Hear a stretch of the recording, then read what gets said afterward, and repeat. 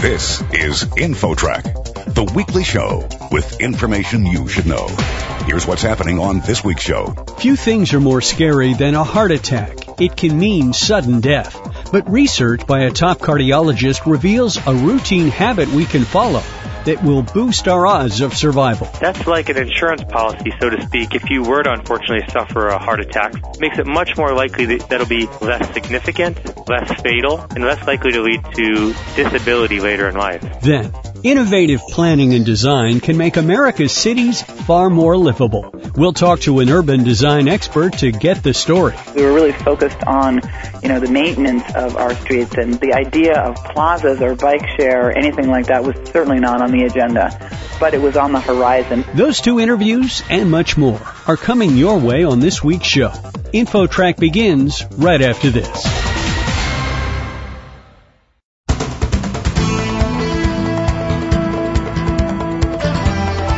InfoTrack, the weekly show with information you should know.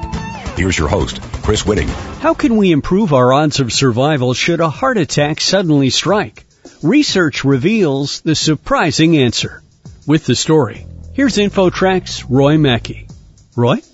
Thank you, Chris. We're talking with Dr. Michael Blaha, a preventative cardiologist at the Ciccarone Center for the Prevention of Heart Disease at Johns Hopkins Hospital in Baltimore, and he recently led a study that examined the long-term benefits of regular physical exercise. Dr. Blaha, welcome to InfoTrack.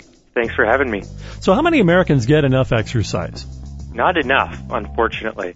The most recent statistics would say that, unfortunately, less than half of all Americans get the prescribed amount of exercise that leads to the heart benefits we like to see. So I would say that more than half of your listeners probably are not getting the amount of exercise they need.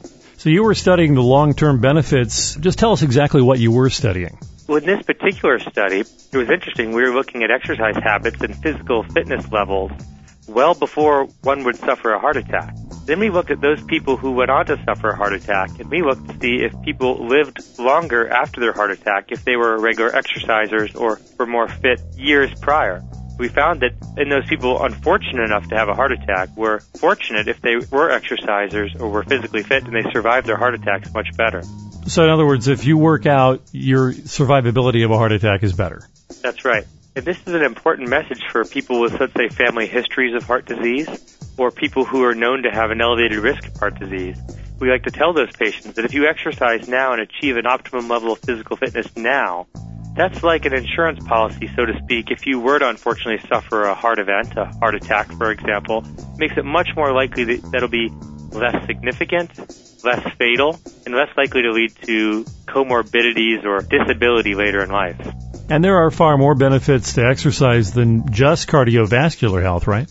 Oh, absolutely. So in our studies, for which we look at a lot of different outcomes, we've looked at survival in general from all causes, including cancer. We've looked at survival from causes that are related to diabetes or survival that are causes that are related to hypertension, or also things like arrhythmias of the heart. So whether it be from cancer or diabetes or all the cardiovascular causes, physical fitness achieved earlier in life leads to better survival and less problems from each of those causes later in life, including better survival and prevention of cancer.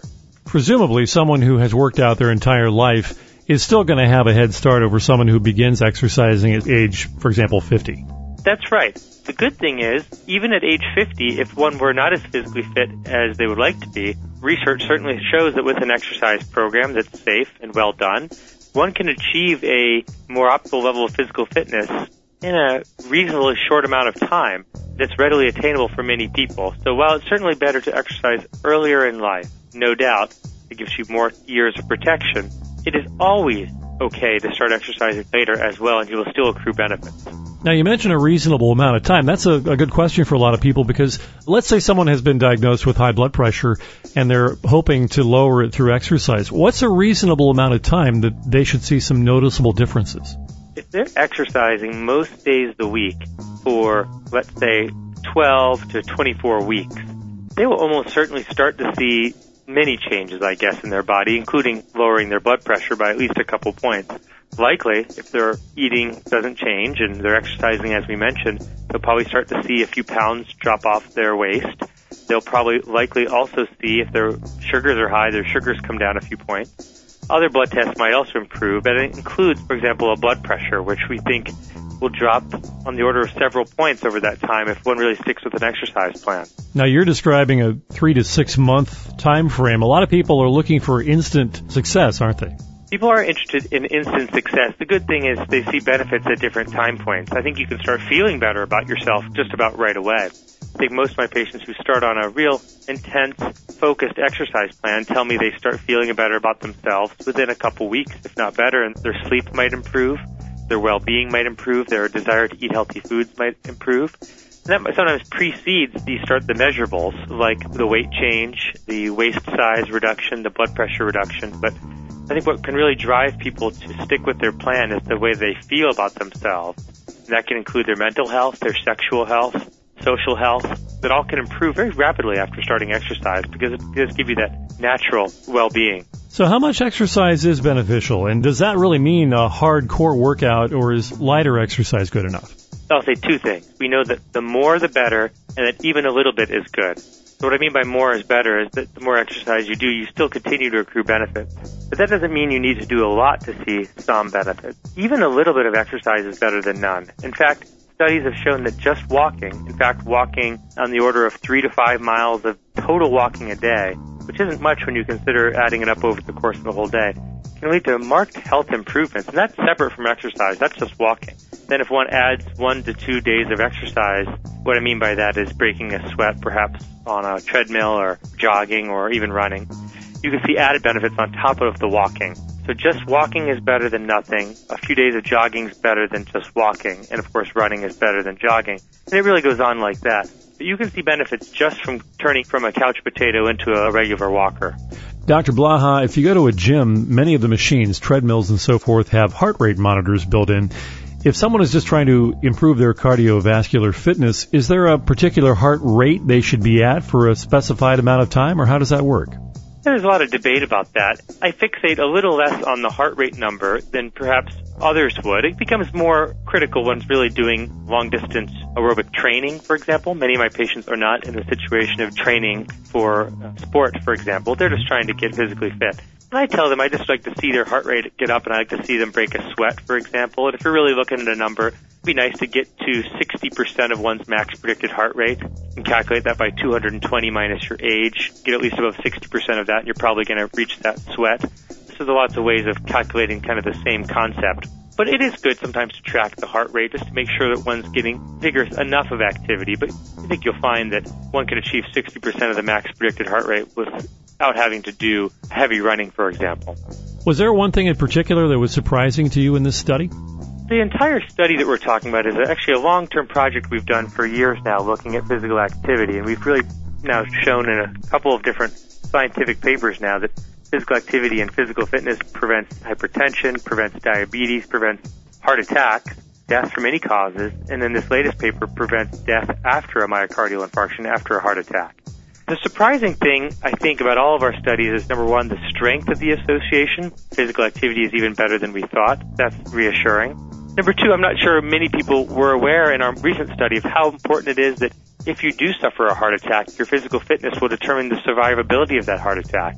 And that comforts a lot of our patients who are really trying to avoid, let's say, the consequences that happen to their family members who died of a heart attack or something like that.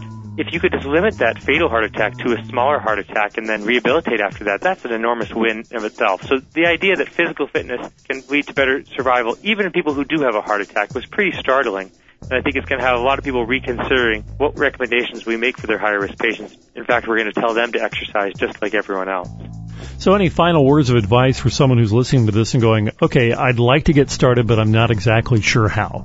Start with walking. If you don't do much physical activity throughout the day, i.e. you do a lot of screen time, start by walking. Start by getting perhaps a pedometer and measuring your steps, and try to get to 10,000 steps a day. That's 5 miles total of walking a day. Everyone can do that.